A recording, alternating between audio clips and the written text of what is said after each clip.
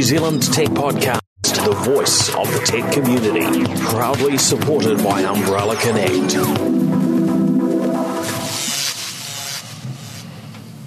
Greetings and welcome along to the New Zealand Tech Podcast. We're at episode 521 and back for 2021. Boom. Hey, good to have you here, Nate. First guest for 2021? Yes, you are. Perfect. Indeed. Man, I haven't been here for ages. Everything's so different. Well, it's good to have you in the Podcast New Zealand studio, Nate. Maybe a little introduction for those who aren't familiar with where you fit into this big wide world of tech in New Zealand. Man, probably the biggest geek credential I suppose I've got is I'm Nate on Twitter, just NATE, which I've had for a very long time. So that's normally the first thing that people notice about when I'm talking or presenting. So my daytime job, I own a company called 3Bit, so we're a software house that I think we're in our 16th or 17th year. So we do bespoke software for all sorts of things. And MSPs such as yourself, and an MSP being a managed service provider, which is just a fancy term for an IT company that looks after your day-to-day IT stuff. So we do a lot of stuff in that space, and I do a bit of work on GeekZone as a moderator and all sorts of tech stuff and well, I suppose it's been around for a while. It's been great. The last episode I was on this. I know, it's been ages since we had a chance to catch up. I'm sure it started with like a 2 or a 3. It's been very nice to catch up today. I've had the privilege of getting quite a bit of time with you, so very nice to hang out today. We've talked about all sorts of things, but it is now a lot of topics. It is now time to sort of drill in and focus on the I was going to say tech news of the week, but we're covering a slightly bigger window than the last week, really. The last few weeks really we're looking at from sort of late 2020. I've been away in the sun up in the far north. We've got up as far as Cape Reinga. Nice. Bit of time around Paihia, Russell, those sort of areas, which was everyone knows nice. What you drive as well. A dark car. A very nice car. So testing out the Tesla technology, of course, as always on the road. And actually, on that point, it was interesting. The Airbnb we chose didn't officially have Wi-Fi, and there was basically the property we were on was next to the owner's property, and they did have some Wi-Fi, which I wasn't aware of when we booked. It was like, oh, this would be nice away from Wi-Fi, and I did try to connect to their Wi-Fi, and it wasn't working. And I thought, I'll just leave it at that. I'm not going to offer them any advice as to how to fix that and so on if they don't ask, and we left it at that. Although with a 10-year-old, I found there was a little bit of a demand for some content to watch. So fair enough. I had pre-downloaded some bits and pieces onto devices, but as it happened.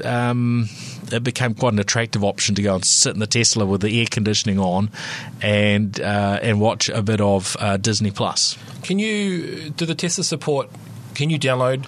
So, with Netflix on your mobile phone, you can go into offline mode. So, if you're on the bus or anything and you want to save your data, or on the train, you can do that. Do the Teslas have that ability that you can save stuff locally, or does it? No, it's got to be streamed. Yeah, it has to be streamed. Okay. So, hence why you need the Wi-Fi when you're staying somewhere, because otherwise it's not going to work. Well, and interestingly, the Tesla has a built-in 4G LTE connection, and depending on your vehicle, whether you're paying a fee or whether you're just lucky and you manage to get it for free. Which, based on when we bought the Tesla and so on, we basically have unlimited, so we can actually sit there and stream stuff, and it's actually an Australian SIM card, so cool. You get access to the Australian catalogue of Netflix, which sometimes gives you some content before or different to New Zealand. And Elon Musk had done a tweet, which seems to be, this is kind of the big announcements from Tesla are usually either events or tweets from Elon, although you got to be a little bit cautious around the timing. And he did a tweet, maybe it was even as far back as a year ago, saying that Disney Plus was going to be supported on the Tesla. The app's still not there, but there's a little workaround you can do to get full screen Disney Plus. That's pretty cool. And it worked flawlessly. So my son now is all up to date in Star Wars and Mandalorian. So, but I suppose to be clear, with you watching that content, you can't as I understand, you can't play that content while the car's moving. You're sitting there stationary. Or that is true. That is true. For now. Like one day. It's such a bad idea. Yeah. So you haven't got Netflix going while you're screaming down the road. It's just no. stopped. Although, as happens sort of every year around Christmas with Tesla, there's usually a bit of an update, and the latest update delivered some new games. And one of them, I guess, if you've got a really bored passenger, they can actually fire up a solitaire game, and you can run run that game while driving. So you can, because your screen actually is your dash as well. Yeah. So that's actually quite important. But they've made some other changes, so you can see on the side that has your car and sort of key information, speedometer, etc. They've moved in there, if the rest of the screen's obscured, they've moved in the navigation things. So, turn left, turn right, etc. And so that means there can be room for navigation info, key info, as well as being able to play a game at the same time. Pretty cool. So there you go. Anyway, so enough on Tesla. Tesla fanboy. I thought, and I know you will at some stage be a Tesla owner, Nate. I'm such a big fan, but unfortunately I'm having to be an adult, and my wife and I are trying to buy a house, so it's on the back burner for now. But yeah, eventually we'll join your club. But living in Auckland, it's quite a challenge. So anyway, that's true. But I wanted to delve into some of the New Zealand news. So there are a bunch of things that have been going on that are very much specific to New Zealand. And this being the New Zealand Tech Podcast, I guess it's one of the reasons we exist, is to delve into those things. Now, I hope there's a bit of time that we'll be able to talk about some of the more international news, which of course is of a lot of relevance to New Zealand as well. But first up was Sky having named Vocus as their service partner for Sky Broadband. And there have been a few other things going on that front as well, in that there are now, I understand, trialists jumping on board with Sky Broadband. They're being offered it for free for 6 months. It's not something I've heard from them about to try out, but there obviously are a bunch of people that are trying out their broadband service. And Vocus, who are one of our show partners, in fact, before we go too much further, I should say thank you to our awesome NZ Tech Podcast partners, Sumo Logic, Vodafone, Spark, Vocus, HP, Gorilla Technology, and Umbrella Connect. So thank you to all of those brands that keep us going. But yeah, they've picked Vocus to start with, so it will just be really interesting to see how this whole thing develops. And there seem to be a number of wholesale internet providers that are quite geared up to be able to to serve these I guess you'd say the newer internet service providers who. Being an internet provider is not the number one, their number one purpose. And you and I were talking earlier about Trustpower, and that they've done exactly that. They've added that string to their bow as an internet service provider, and they've actually done very, very well at it in terms of simplifying people's bill. Hey, one bill which covers your power and your internet, and do they do gas as well? I think plus that free appliance. They offer to look after those things, and you get a free fridge, free TV, or a free fridge, or whatever. Of course, that is actually built into the pricing. And actually, interesting. I did a tweet. What was it 31st of December at. One of our properties, we have an internet connection with Vodafone, and that dropped out. And I'm thinking, it's probably going to be a little bit of time before they can sort that out, right? Break period, from the time I finished on the phone call to getting a call from a Chorus engineer, and they'd already told me, look, public holiday, etc. No one's around, no guarantees. Yeah, it was about 2 hours, and so sort of a call around lunchtime on the 31st. And it was all fixed up. But there was some fault with the actual, I think the fibre endpoint maybe that connected to the the ONT, which is where that finishes up, the fibre gets to, and but they came and Chorus were out and fixed it, but the bit that sort of shocked me that I'm not quite used to with a telco was the help desk person at the end of the call said, it looks like you might be on a plan that actually we can beat. We can give you a better price than the plan you're on right now. And so they said, would you like me to get someone to give you a call about that separately? I said, sure. And it was quite a significant sort of saving that they offered. It was tied in with committing to a term of either 1 year or 2 year. I took the 2 year option, and I was actually pretty blown away with the price point for an unlimited. It's not a top fibre connection. It was 100/20, but it was well below $60 a month for an uncapped connection, which I thought was pretty good. So that's really good of them, because I know there was a post on Geek Zone maybe a month ago where a person, and I can't remember the company or the utility, I think it was internet, but or it was a mobile plan, and they were complaining about a Spark or a Vodafone or a 2 Degrees, and they were like, I've been on this plan for so long, and then I've just looked at the website and realised that I could be in essence paying half. Why don't? And it really it's that whole consumer thing. You need to. I know with our business, what we do is probably once every 6 months or every year, I'll go through as many of our utility bills and then just see what else is on the market. And I know with Vodafone, who we've been with since we've had our company, they're constantly bringing out changes and things that are coming up. So there's things you can swap onto and bring over and package together where you can start to save. And you might think, it's only not much money per month, but once you add that up over a fair amount of time, and then you get that kickback of signing in for 2 years. But if you're thinking realistically, you're probably not going to swap internet providers at the other place for 2 years, are you? So if you're happy to take a bit of a bunt and go, cool, well, let's keep this relationship going for 2 years, there are some savings to be made. And with someone like Sky jumping in and offering Sky Broadband, that's just another player. So then everyone else is having to sharpen their pencils by throwing in, the free Netflix accounts. Or I'm assuming what Sky's going to do is go, if you've got Sky Broadband, we will give you Sky Sport, movies, all that other stuff, and it's all a nice package deal for X a month. And so when they're talking to someone who's looking at all these bills going, I need to save money because, with COVID, hours have been reduced, all that sort of stuff, that sounds like a great deal. And so I fully agree, that's that value add stuff. It's not just what are we sending down the pipe as broadband, what's the other stuff we can complement. And Sky's in a unique position because, for years and years they've had that monopoly around live sport. There's not really, if we think about it, there's not really any other providers that provide sport. And other than Spark Sport, so they've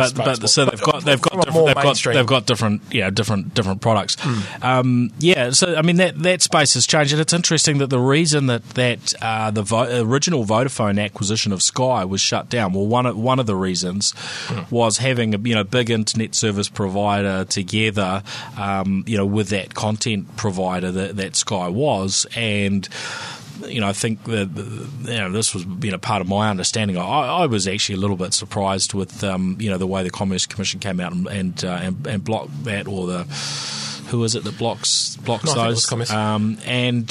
Anyway, so. Yeah, but now we're in a position where obviously Vodafone have moved on considerably.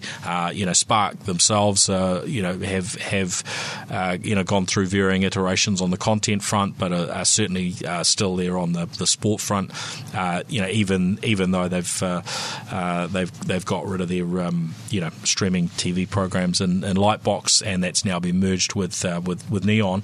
At Sky have taken that over, but here we are in a world where Sky are now becoming a broadband provider. So it's going to be interesting to see how that sort of plays out and what they're able to do without getting into trouble, right? If they maybe were to create offers that were too extreme, and really, I guess force people's hands to you basically if you're with Sky that you have to have your broadband with them.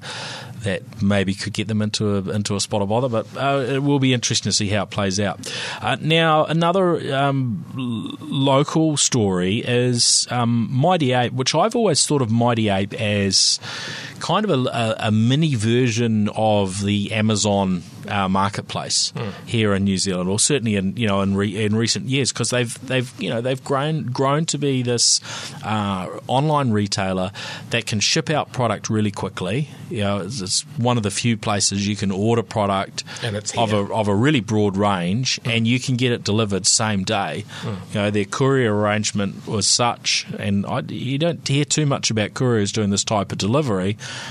But this is one of their options, is have it delivered after you get home in the evening. I think they've got a delivery window like between 6 and 8 p.m. or something like that for that same day delivery. You order it. I'm not sure the exact times, but you order it during the day and they get it to you during the evening, which is pretty cool.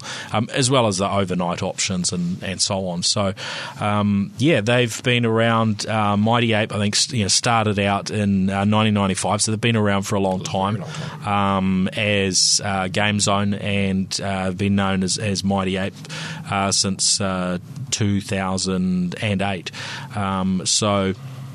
Really interesting. What are they saying? 690,000 unique customers, 161 staff, but they've been absorbed by Kogan in Australia, which is interesting because Kogan's just been in the media here, in the mainstream media here in New Zealand. In fact, the article I read didn't even mention Kogan, but it was all about Dick Smith. And of course, Kogan bought the Dick Smith brand, which was one of the most well-known retailers that sold tech stuff. And of course, Dick Smith's background was an electronics store, and then they moved into all the other I think when Kogan bought them, they didn't buy, because all the physical stores ended up closing down and went away. I think Kogan bought the brand and the online presence. Pretty much. It was the stuff they could operate remotely from Oz. Yeah, and I think what they did was they built a replica of their Kogan, which is Kogan, their Kogan website, but with a new paint job on it, which said Dick Smith, and really a sort of a sister brand. What I haven't seen too much detail on yet is exactly what things will look like in terms of Mighty Ape and Kogan in terms of their brand, those brands longer term. So I guess we'll see how that plays out. Both of them have been involved in TVs. And doing their own sort of branded TVs, and I mean Kogan themselves have a really broad range of products. But in the media in recent days, it's been around how many people have been making complaints about Dick Smith and poor customer service, scenarios where somebody's ordered a product, they haven't been given the product, and a year later haven't received the product or a refund. I think was the most extreme case that I saw. I think one of the ones I read was the guy didn't actually saw Dick Smith, knew it as a really well trusted and well established New Zealand brand, had no idea around the sale that happened all those years ago, and ordered something and didn't realise he was going to have to wait for it to come across Australia. And since we're in the COVID restrictions, you just don't have that ease movement of freight, and so he didn't realise it was going to take so long to get here. And then his bugbear was like, if I'd known that it was coming from Australia, I probably would have gone to a different retailer. I hope that they keep Mighty Ape as its separate entity. I've only ever had great interactions with Mighty Ape from a user experience point of view, if you go to their site, their site's absolutely beautiful. The products are well. The photography's great. The layout's great. Even the checkout process when you go through it is just so nice and streamlined. I've only got positive things to say about them. My birthday is in September, and I wanted to upgrade to the new Sony XM4s, which is the new wireless headphones. Put an order in, pre-ordered it, and I remember the date was about the end of September. My birthday is around that time, so I thought, great, this is my early birthday present. Happy birthday to me. And it actually turned up on like the 5th, and they sent an email like, hey, your headphones are on their way, and I think I had them the next day. And from a customer expectation, when I'm expecting it to get, they're perfect storm, because if I'm expecting to get them here and I get them super early, like, I think you're the best thing in the whole world. Yeah. They were a little bit expensive, but I expected to pay that because they were pre-release. But the whole process, and it comes beautifully packaged with all the Mighty Ape stuff over it. So I hope that there's more of a Mighty Ape influence on Kogan than there is a Kogan influence on Mighty Ape, because I think they just do so much stuff so well. Yeah, it'll be interesting to see how it plays out. Kogan paid $128 million for them, which for Kogan right now, if it had been a year ago, that would have been a pretty large sum of money for Kogan. But during COVID, as has happened with Amazon and others in the e-commerce space, their share price has really skyrocketed. So the value of the Kogan business has, last time I looked, I think it was up 5 or 6 times. So just having a look here, their current market cap as a business is they're worth $2 billion if we look at their market cap. So that's it's not quite 20 times what they paid for Mighty Ape, but a reasonable size. But if we'd taken it back 12 months, where I'm looking at their share price now around $19. A year ago, $3 something. So that would have been almost, maybe half to a third of the entire value of Kogan. So very unlikely that a deal like that would have happened. And no doubt this window of time has probably also been in Mighty Ape's favour. So there's always two sides to these things when a New Zealand company, because I'm really keen for us I'm really keen to see New Zealand companies succeeding in these spaces where the big global players like Amazon exist, and so that there is some competition, so we don't just end up throwing all of our money to the Americans or the Australians or the Chinese. Great if we can actually have those local entities. I guess the other player that's in that space would be the Market, which is owned by the Warehouse, and they've been really pushing hard to sort of leverage the brands that they've got in terms of the Warehouse and Noel Leeming, and offering some reasonably good discounts on top of Boxing Day discounts and other things to try and move people into this online ordering with them. It's an expensive game to be in, because if you're wanting to offer that quick shipping where you're talking about it same day shipping, you're going to have a Warehouse here, and if you want any sort of credibility in the market, you're going to have a huge range. So a huge range means a big warehouse and just all the associated costs around that.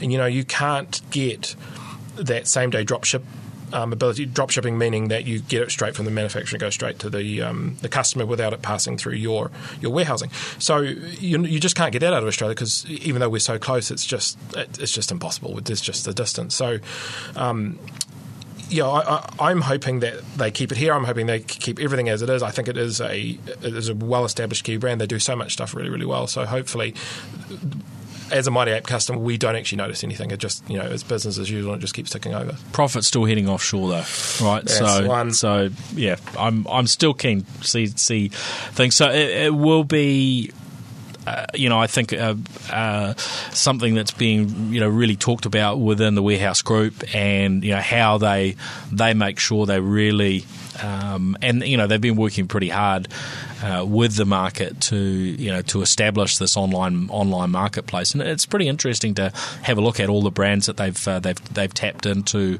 already, and really it is something of a race, is how quickly can they get themselves established, because you take too long and that window of opportunity is gone. So it is fascinating, and they are using the base of retailers that they've already got, so you can go online, order something, in many cases with a free pickup option, and they'll just send you to one of their local retailers that they push the product to. And it might not be the retailer. You might buy something that's, say, Noel Leeming. You don't necessarily pick that up from a Noel Leeming store. I've certainly seen an instance of that anyway, where an order's placed with one retailer, and they'll let you pick it up from another retailer. They'll just they'll ship it there. So they're making use of the brick and mortar assets that they already have. I think that pickup thing's actually the reason that comes to mind with Noel Leeming is because I've just used it. Because often if you go into Noel Leeming and you're looking for a particular product or whatever, and they don't have stock, or they're like, no, we don't have it here at Queen Street, but we have it at Albany, or we've got it over at and there's a big drive. The actual click and collect thing works really well, because you can browse through the website, pick the thing you want, they send you an email when it's ready, and it's free. So if you want to save the $10 or $15 or whatever the shipping is, and you wander and show them a barcode, they scan it, they give it to you, and you walk out. It doesn't seem like it's much, but it's actually a really, really good process, because you're guaranteed to get exactly what you want in the colour you want, and whatever add-ons and whatever else you want to get. And it's a very quick process. You just wander and grab it, and you're done. Yeah. It's good. So let's hope that we get that sort of stuff right anyway with a few more New Zealand firms, and it does look like the marketplace are well positioned, and it just depends how they balance really. It's that balance, isn't it, in terms of buying and growing their market share. How do you get that right? Because if of course, they can spend a lot of money on that, yet impact their current profits. By doing free delivery and discounts and all those sort of things that we've seen a level of, or they can say, well, we want to make full profit at the same time, and it's when you do that, and they're expecting maybe to make the same margins that they did in years gone by, then they will cede more market share to the other players who are really just interested in getting as much volume and taking as much market share away from them as possible. Now, also a couple more New Zealand things I wanted to delve into. The COVID Tracer app, of course, we've got the Bluetooth exposure notifications capability. That's gone live here in New Zealand. We've talked about that in the past, but I guess it's fair to say I'm a little bit concerned about this new strain of COVID that's in the UK, and looking at the graphs where things were just absolutely through the roof in the UK in terms of COVID infections.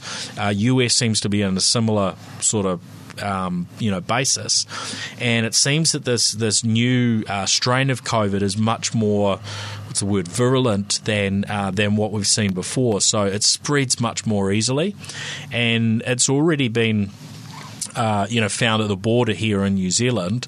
We've had COVID get through the border in the past, so there seems to be a really genuine, possibility that it could happen again. Now, they're putting in place, government's putting in place some mechanisms to reduce that, extra testing at the border, and even pre-testing before people travel, which is absolutely awesome.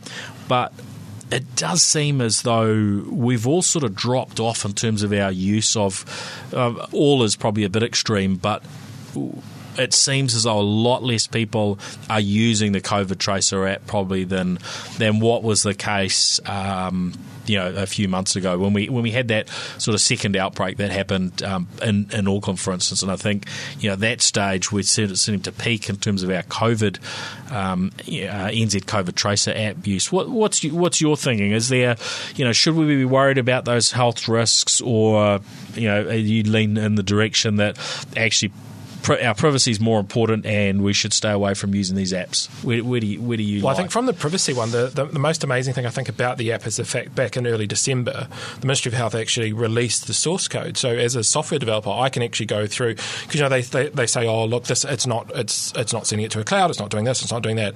So you in essence have to take their word. But by releasing the source code, you can actually go through, if you've got the expertise, and go through and go, okay, cool, what they were saying is exactly what works on paper. And the fact that they've done that, I think, is an amazing thing. And it uses a whole lot of Amazon back-end services without getting too nerdy about all that stuff, which it's a really cool thing. The exposure, you are seeing that we are becoming complacent. I think because we've had the 2 lockdowns, we all have just got into this like cruising thing where we're like, it's not here. The isolation hotels are doing their job, and people are getting tested, and then hopefully with the 2-week period, they're keeping isolated. Because the thing is that the disease spreads person to person. So if you have actually tracked, so let's say if you've got it, and I know that we've been together within that period, and I isolate, in essence, you stop that sort of that branch of infection going. So I think it's so important that we keep checking in. We keep, you need to have Bluetooth on, and the whole way that the Android and Apple ecosystem support that's incredible with the moving keys and that sort of thing, because there is that issue that if you had some sort of unique identifier on your phone, that you could somehow work out that, oh, Nate's back at the mall, or he's doing whatever. And so the fact that there is these sliding keys, and the app can work out who's been in proximity.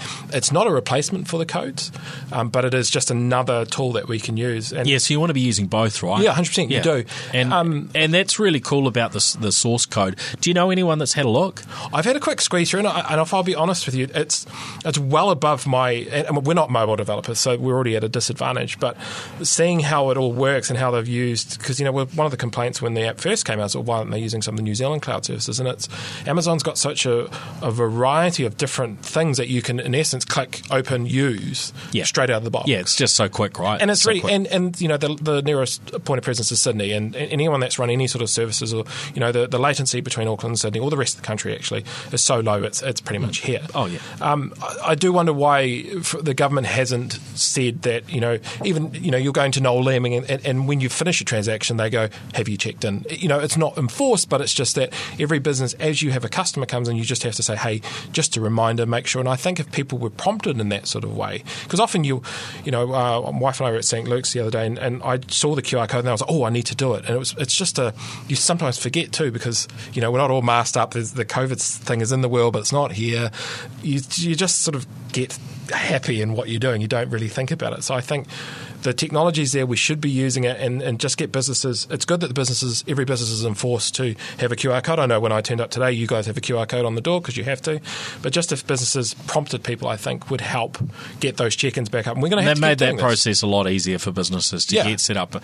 Initially they, the hoops to jump through were, unnecessarily, annoying, put it that way. It's good. No, look, I'm on the same page with you on that stuff. I encourage people to use it. I don't think we need to be, freaked out from a privacy perspective, because look, you're not the only one. A lot of people will have had, or a few people will have had a good, duck and dive around that code, and I would have expected to hear by now if people were really, concerned about that.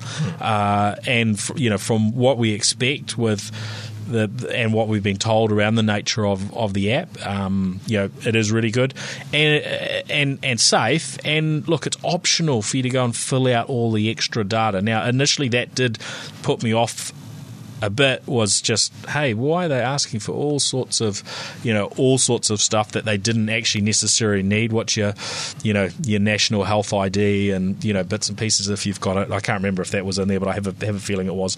There were a whole bunch of things. But that's quite light, and you can actually use it now without giving. I don't think you probably even get away without giving them your name, right? Yeah, I'm pretty sure that. I think the very first version you had to go through a proper sign-up process and everything. But I'm pretty sure the current version you don't actually need to do any of that. Yeah, because it really is irrelevant who you are. It's if there is an outbreak that we can then communicate, and then the app pops up saying, then I think you should. I think people are concerned about all their location being tracked and all these other bits and pieces, and that's not what the app is about at all.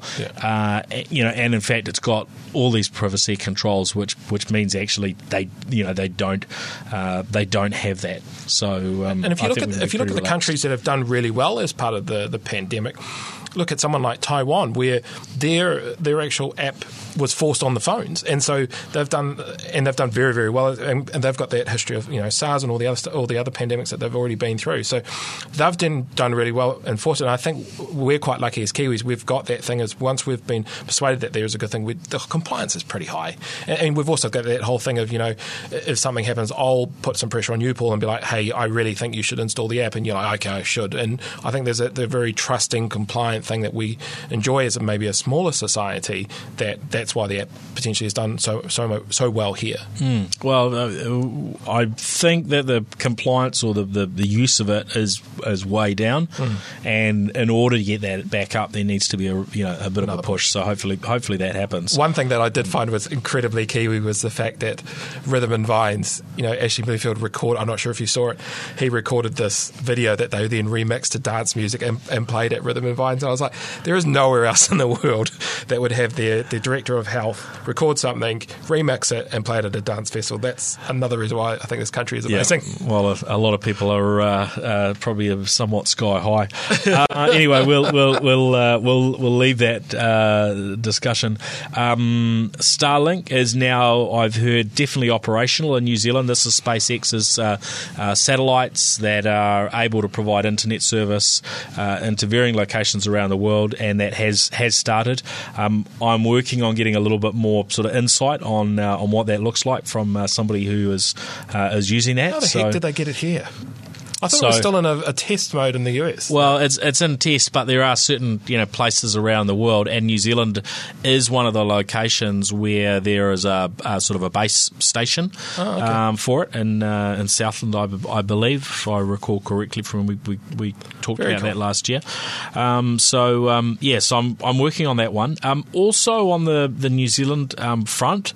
We have, of course, had our New Year's honours announced, and Ian Taylor from Animation Research, who certainly I think qualifies as a tech entrepreneur. I mean, he's done a lot of different things, but an incredibly innovative Kiwi, and what he's brought to sport with the sort of the 3D and sort of augmented viewing that we get on things like the America's Cup and so on. That turned that from just looking at some yachts that mean nothing to where you've got this incredible representation where you totally understand what's going on, and what they've done with a whole lot of other sports. Incredible, but really pleasing to hear that he has been knighted. So congratulations to Ian Taylor.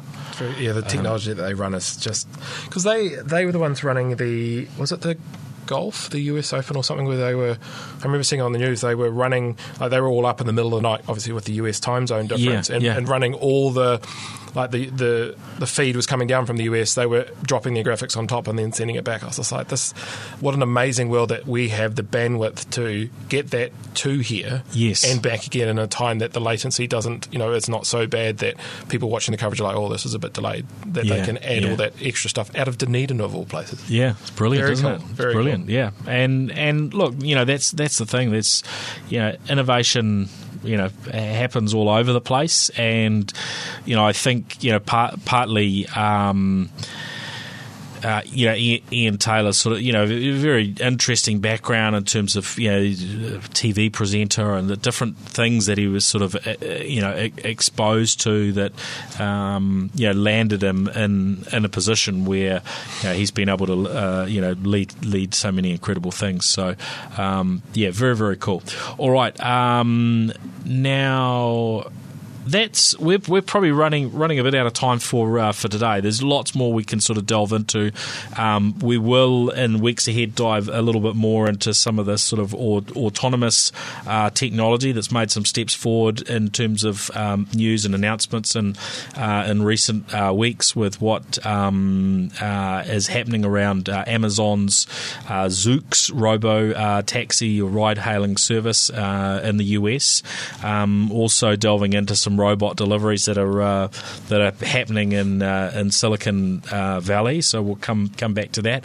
And another topic which we'll get a chance to delve into next week when Peter Griffin is on the show is what's been happening with Bitcoin and cryptocurrencies, because they've just been going through the roof. And we've talked about crypto and Bitcoin, I guess over a period of years. And I know some of our listeners have delved in and joined up to varying services, or bought crypto in one way or another, and will have done very, very well in recent weeks in particular, because those cryptocurrency assets have really been flying in recent weeks. And I remember I was talking to somebody I know who's done reasonably well in the software field in New Zealand, and they have all their managed investments. And we're having this bit about a chat about Bitcoin and crypto and the rise that it was seeing. This was probably around November timeframe. But looking even just since sort of November through to now, a period of less than 8 weeks anyway, that chat was, and Bitcoin and other crypto assets have probably more than doubled in that time. So looking today, I think Bitcoin sitting around 50,000 New Zealand dollars.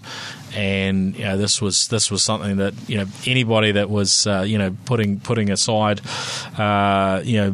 a little bit each week into Bitcoin, and has amassed even a fraction of a Bitcoin will have doesn't really matter how much you put in. Well, it does if you're wanting something out the other side, but whatever you put in will have gone up rather substantially. So If only we'd been in super early, Paul, we would. You'd be absolutely home and hosed. Yes, well, there are some people that have done incredibly well off these things, but I want to delve into a little bit, and we'll probably bring in Darcy Ungaro from New Zealand Everyday Investor podcast as well for a chat soon.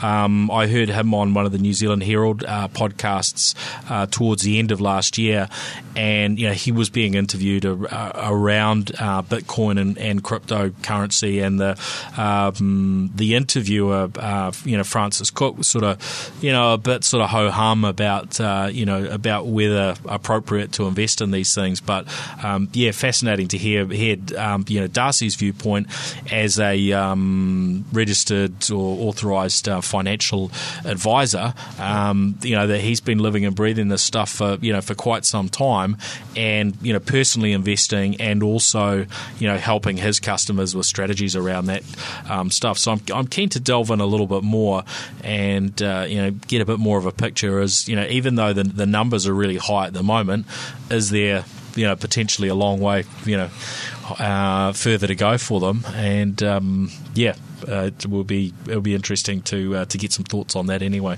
So we will come back to those discussions.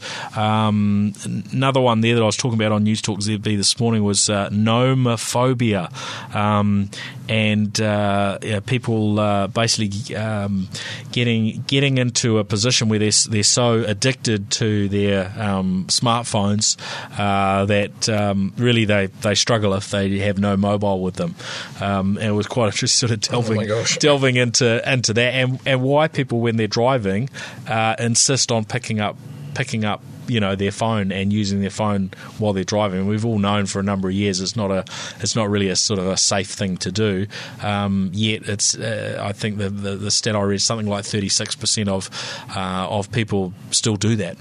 I don't know about you, but not that sort of level of phobia. But a friend of ours was overseas back when you could travel, was overseas and broke his phone, and just the horror story of not having basic things like Uber to get back from the hotel back to the airport. Your your plane ticket on your phone, like all sorts of things. So you can understand why people got that phobia, So right? maybe this is a level that I've got. So I now, because of this horror story that you told me, if I'm going overseas, well, when I used to go overseas, I would travel with 2 phones because I'm so petrified that if I dropped, you're talking to someone, you accidentally drop it, smash it on the concrete, that if you're so far away from home, you need to have a phone because so much of the stuff that you're doing while you're traveling is on your phone. That you're doing your payments. Just so much is there, right? That's how you communicate. It's how you're entertained. Yeah. It's how you do your payments. How you wake up in the morning. Yeah, everything. It's just insane how much we rely on these devices. Yeah. So excellent. Oh well, it's great to catch up, Nate. I hope it's a great year for you and the team at 3Bit. We will have a lot of interesting content coming up on the New Zealand Tech Podcast this year. Going to get into a lot more interviews, so talking to founders and startups and hearing their stories.